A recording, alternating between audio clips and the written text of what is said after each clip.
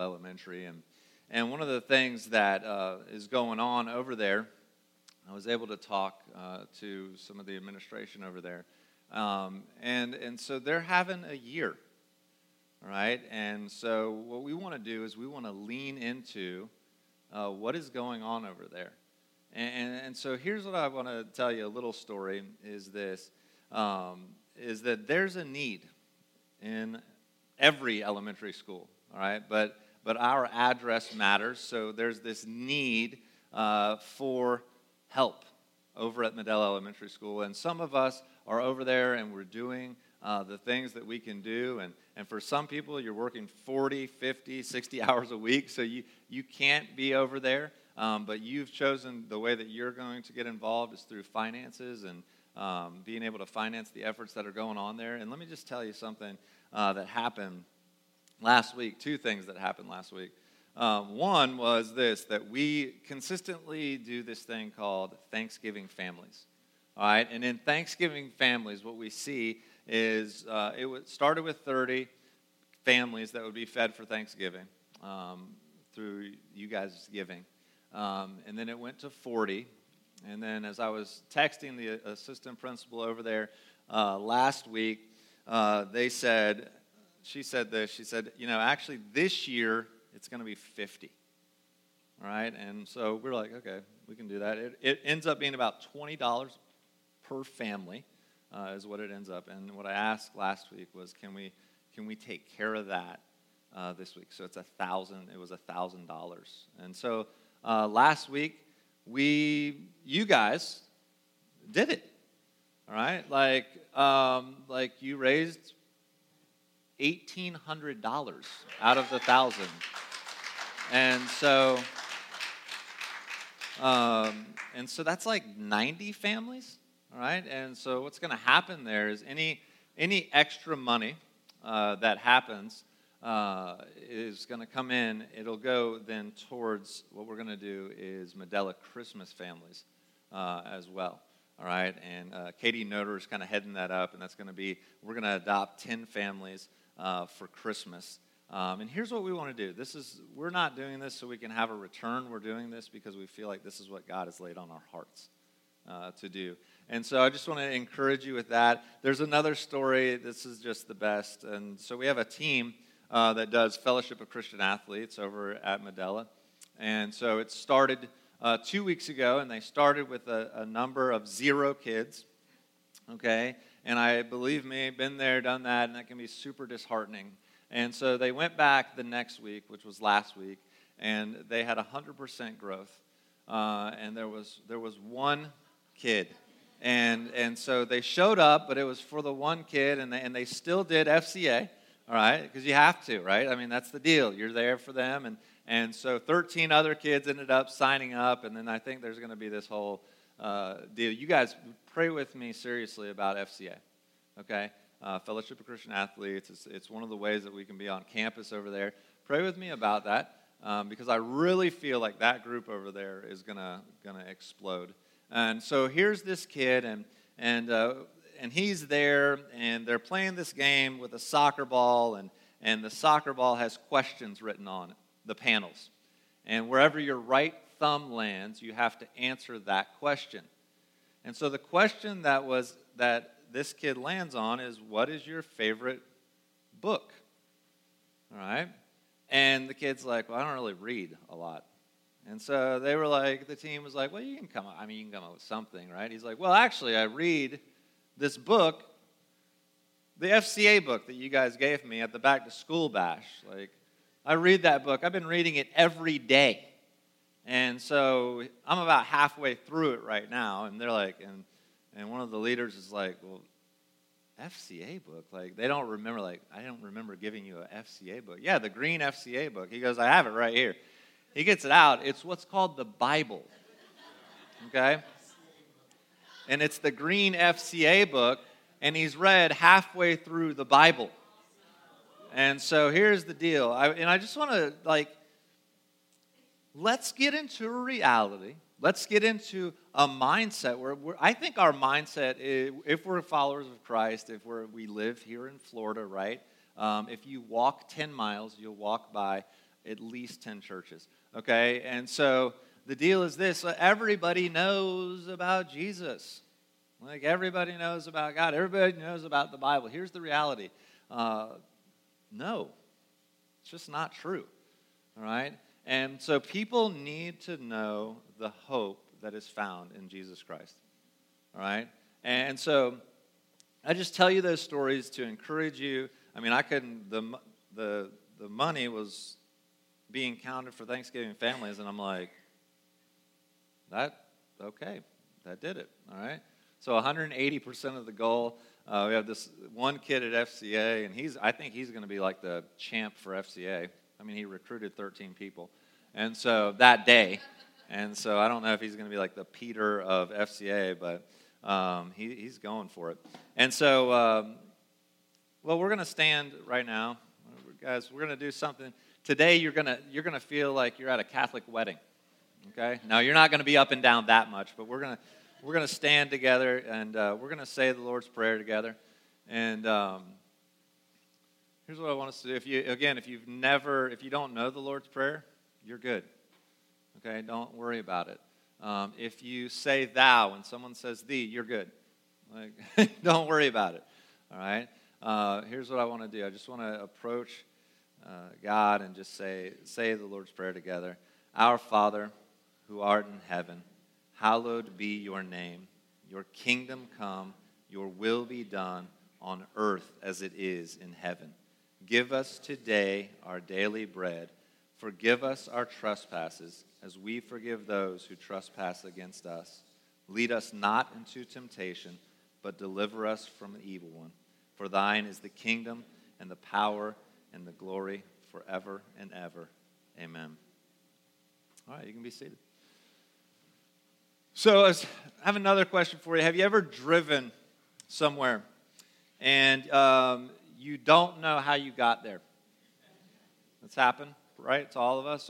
Or maybe in the middle of the drive, you don't know, you look around, you're like, how in the world did I arrive here? And so what I want to talk about a little bit today is I had this thought today, or this week, for Lakeland Vineyard. Like, where are we at, and how did we get here?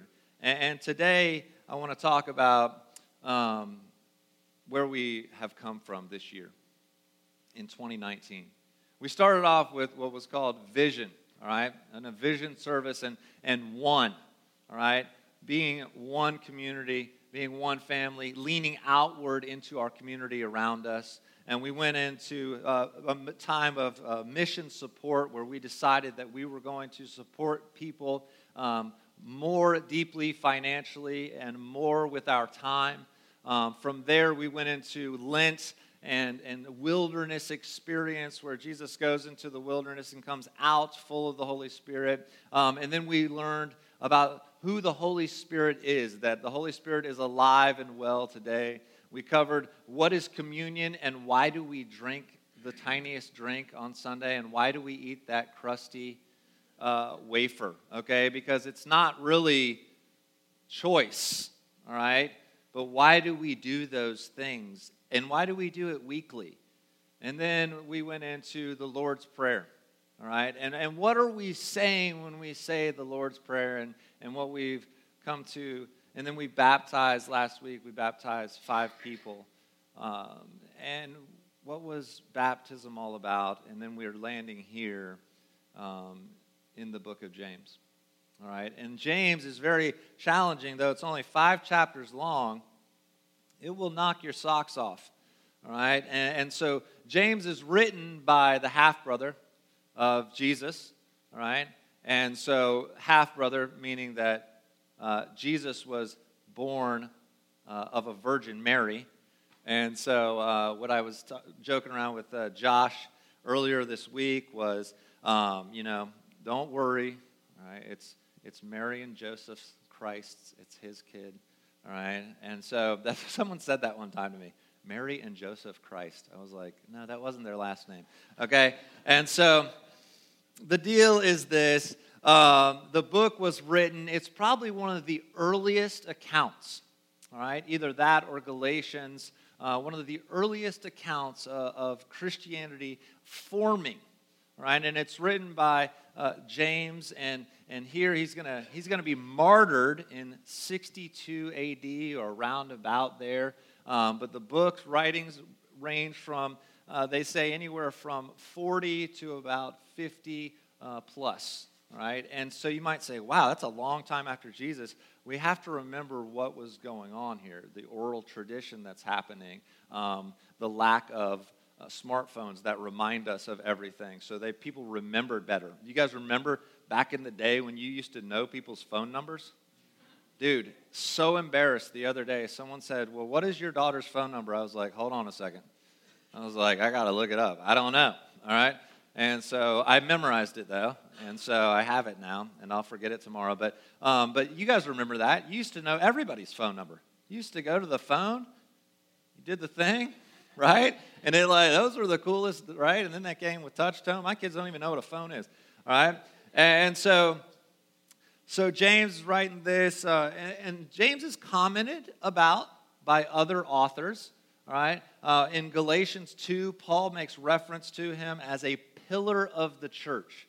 And when someone says that you're a pillar of the church, it doesn't mean that, you're just some side role that's being played. You are a pillar of the church. And then we see the author of Acts, whose name is Luke, he makes reference to James being martyred in Luke 12. Acts 12. And then in Acts 15, he talks about how James, in his wisdom, was able to go through this situation of the church and offer counsel, right? And so James, all this to say that it is packed with wisdom, that it is written by an author who very clearly knows the subjects in which he's writing about, all right? And he comes and he writes with authority. And so as we go through this book, as we go through these next Sundays, I want us to remember the phrase, live wholehearted in a fractured world. And I believe that this can be a reality, that you can live wholehearted. Are you going to mess up? Yes, I do it daily. You are not in some exclusive club if you think, man, my life is just messed up. Said something I shouldn't have said, yelled at the kids, did X, Y, Z. I mean, you name it, okay? I've been there, I've done that, all right? And so this isn't me coming from the front saying, hey, I've got it all together. I don't, and I realize that. But here's the deal. How do we live wholehearted in a world that is fractured? And guys, I just want to encourage you for a moment. If you're taking the path of doom and gloom, stop. Okay? Jen and I were talking about this just yesterday. There is hope in the message of Jesus Christ. Is there a lot going on in the world? Yes, there is a lot going on in the world, but God is still in control and He's still on the throne. If we think that we're different, that we think about the early church, what was going on then? Craziness. Persecution like crazy. People dying for their faith. The author of this very book that we're going to be going through was martyred for his faith.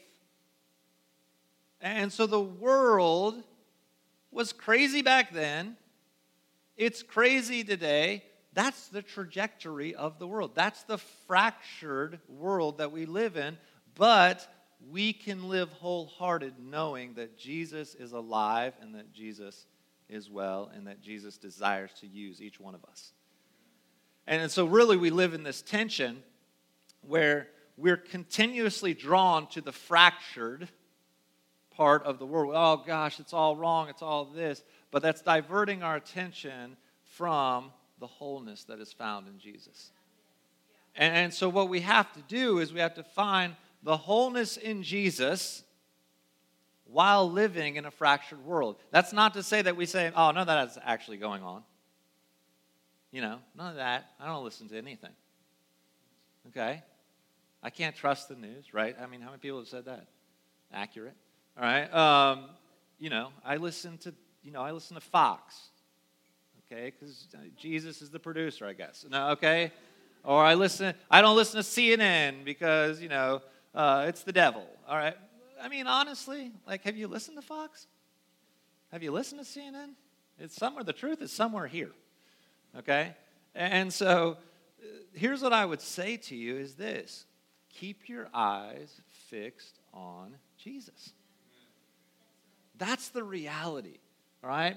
In the midst of the storms, keep your eyes fixed on Jesus. And I believe this, that we can actually see people set free, that we can see people healed, all right?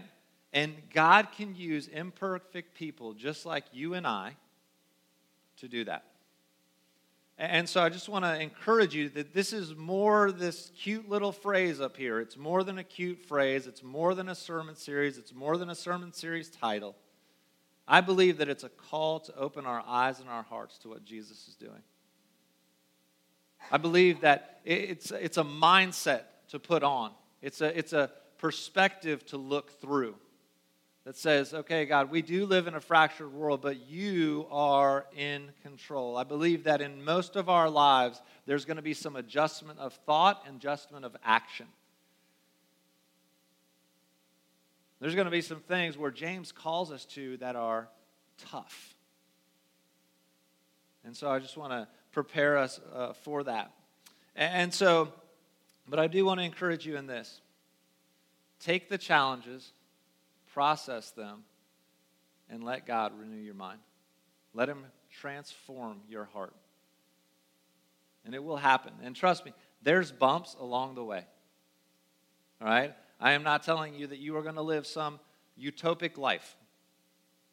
There are going to be bumps that happen along the way. And so what we're going to do today is a little bit different, guys. It's a little bit different. We're going to stand again. We're going to do this thing called a litany, or liturgy, if you will. Now, here's what, I know we're not used to this. It's going to be weird to some people, right? There's going to be some words up here. Caden, if you want to put up that first slide, stanza 1. Okay, you guys can see that. I'm going to say the stuff that's in normal. You're going to say the stuff that's in bold.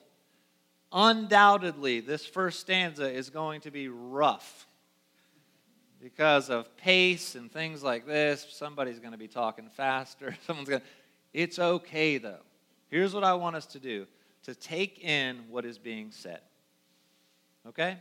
So let's do that. God, make us attuned to your compassion. That was awesome.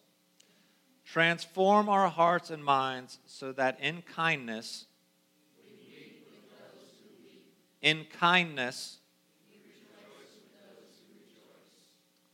so that in kindness,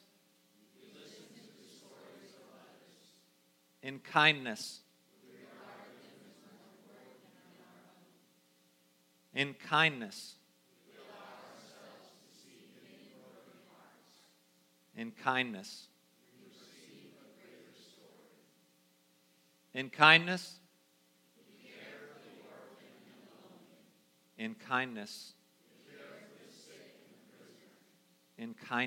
in kindness,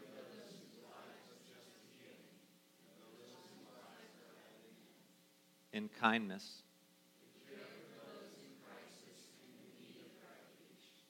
in kindness,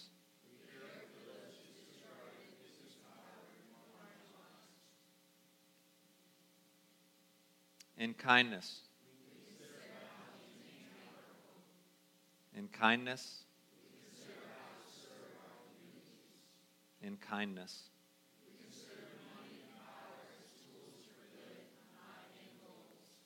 in kindness,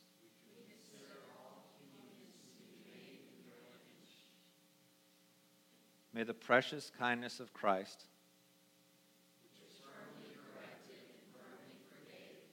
the precious kindness of Christ, guide our hearts and voices. Amen. All right. You can be seated. So back in the day, I'm going to give you a little something about that. back in the day, I thought that used to be the weirdest thing ever. All right, this call and response. I thought, man, what are like robots, right? And I thought that as a teenager, and I thought that even into my 20s and into my 30s, I thought, man, what in the world? But then I realized the depth of what's happening there. All right, that when we say in kindness, all right, and we say the things together, I believe that it brings some sense of unity. It brings some sense of togetherness with us. And so, what I want to do is I want to dive in. We're going to look at one verse today. One verse, James 1:1. And because I believe this, that James 1:1 sets the tone for everything that's going to be said. If we don't understand the perspective of which James is writing from, then we won't understand anything else. And so the one verse says this. It says, "This is a letter from James, a slave of God and of the Lord Jesus Christ. I am writing the 12 tribes, to the 12 tribes of Jewish believers scattered abroad. Greetings." How in the world are you going to teach from that, Andy? That's a good question. I want to take them on in reverse, though. I want to talk about the 12 tribes first. So the 12 tribes, the letter is written to the whole church. Now, the church at this point is fairly small. All right, a lot relative to today. All right, so the church, and this is capital C church, and so it's written to an audience that all people who consider Christ as Savior, and this audience is mainly Jewish believers. It did consist of some non-Jewish believers called Gentiles, but it would have been, simply because of the timing, it would have been mainly a Jewish audience. And so this is a baby church. It's finding its way. It's finding its way how to deal with cultural influence. It's finding its way with how to deal with monotheism, but that's one God. But yet now what we're saying is, yes, there's still one God, but he's just three different people.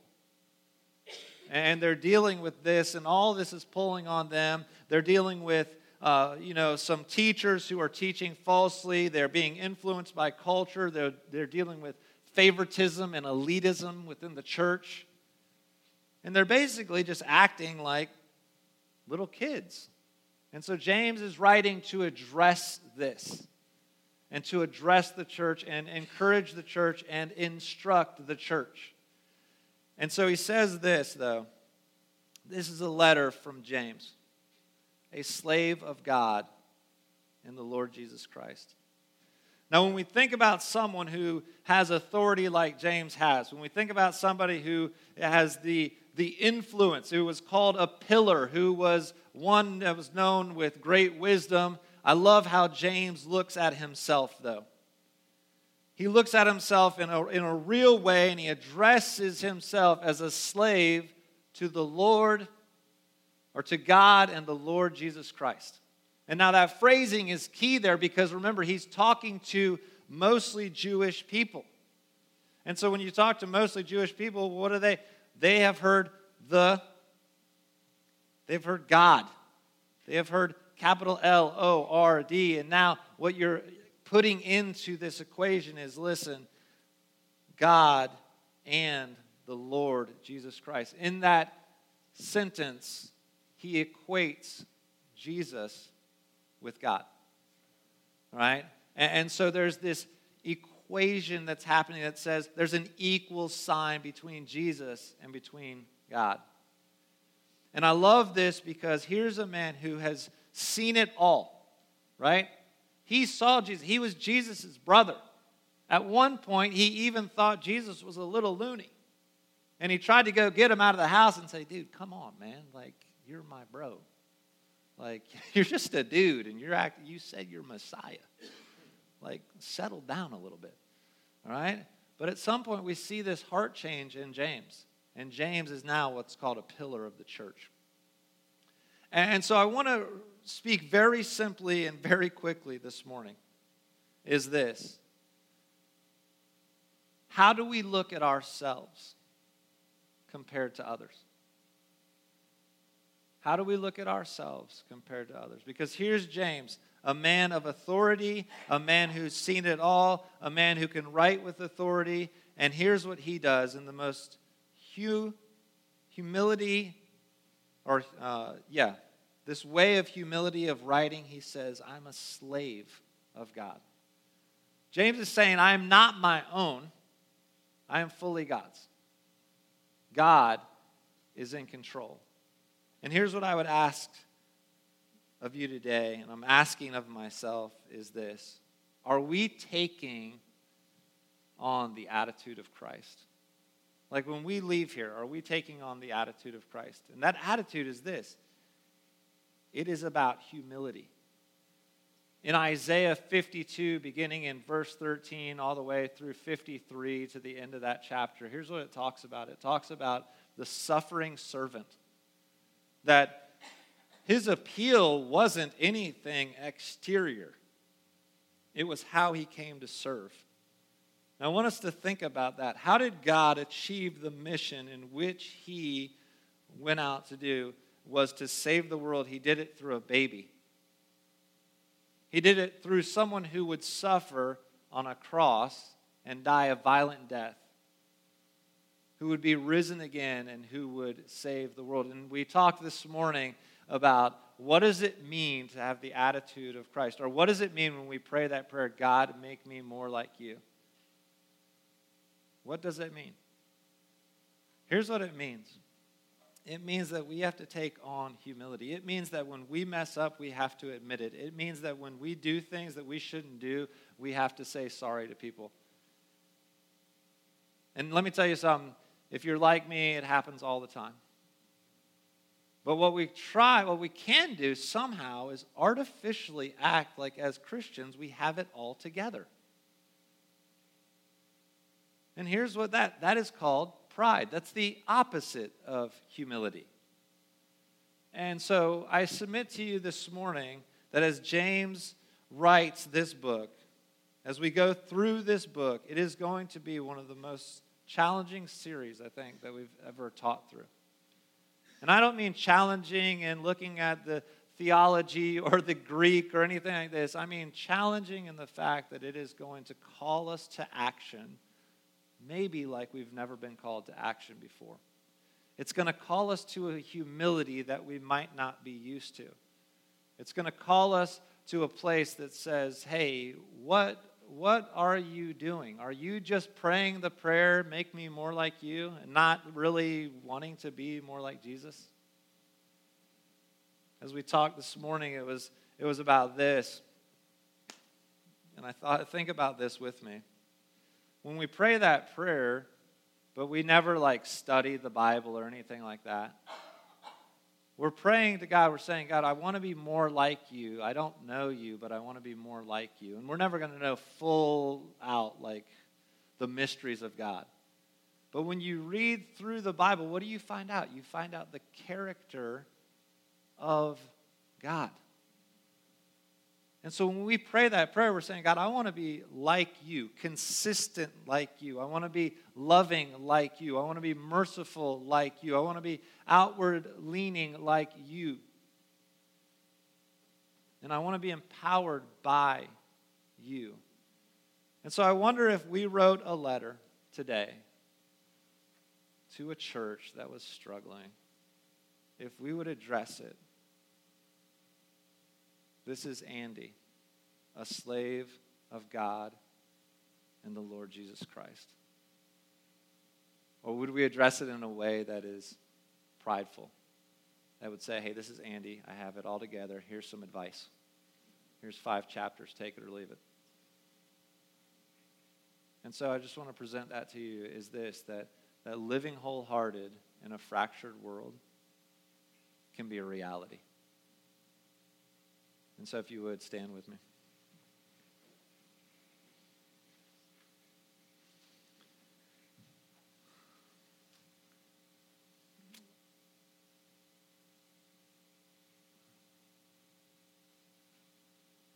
God, I thank you that you are alive and well. And that your desire is to use each one of us. And it goes way beyond these four walls. It goes out into a community that needs you, a people that need you. We need you, God. The people around us need you. The people that we work with and go to school with. God, the people that are beside us when we're shopping. God, would you open our eyes to see what you're doing? And then give us the boldness to participate. Give us this desire, God. And I pray that we would just not expect that to be some magic that happens, but there's a part that we play. The part that we play when we say yes to the things that you're doing and yes to the people that are around us. So, Father God, I pray that you would come and that you would move in our hearts, in our lives. Make us more like you, God, as we pursue you in all that we do.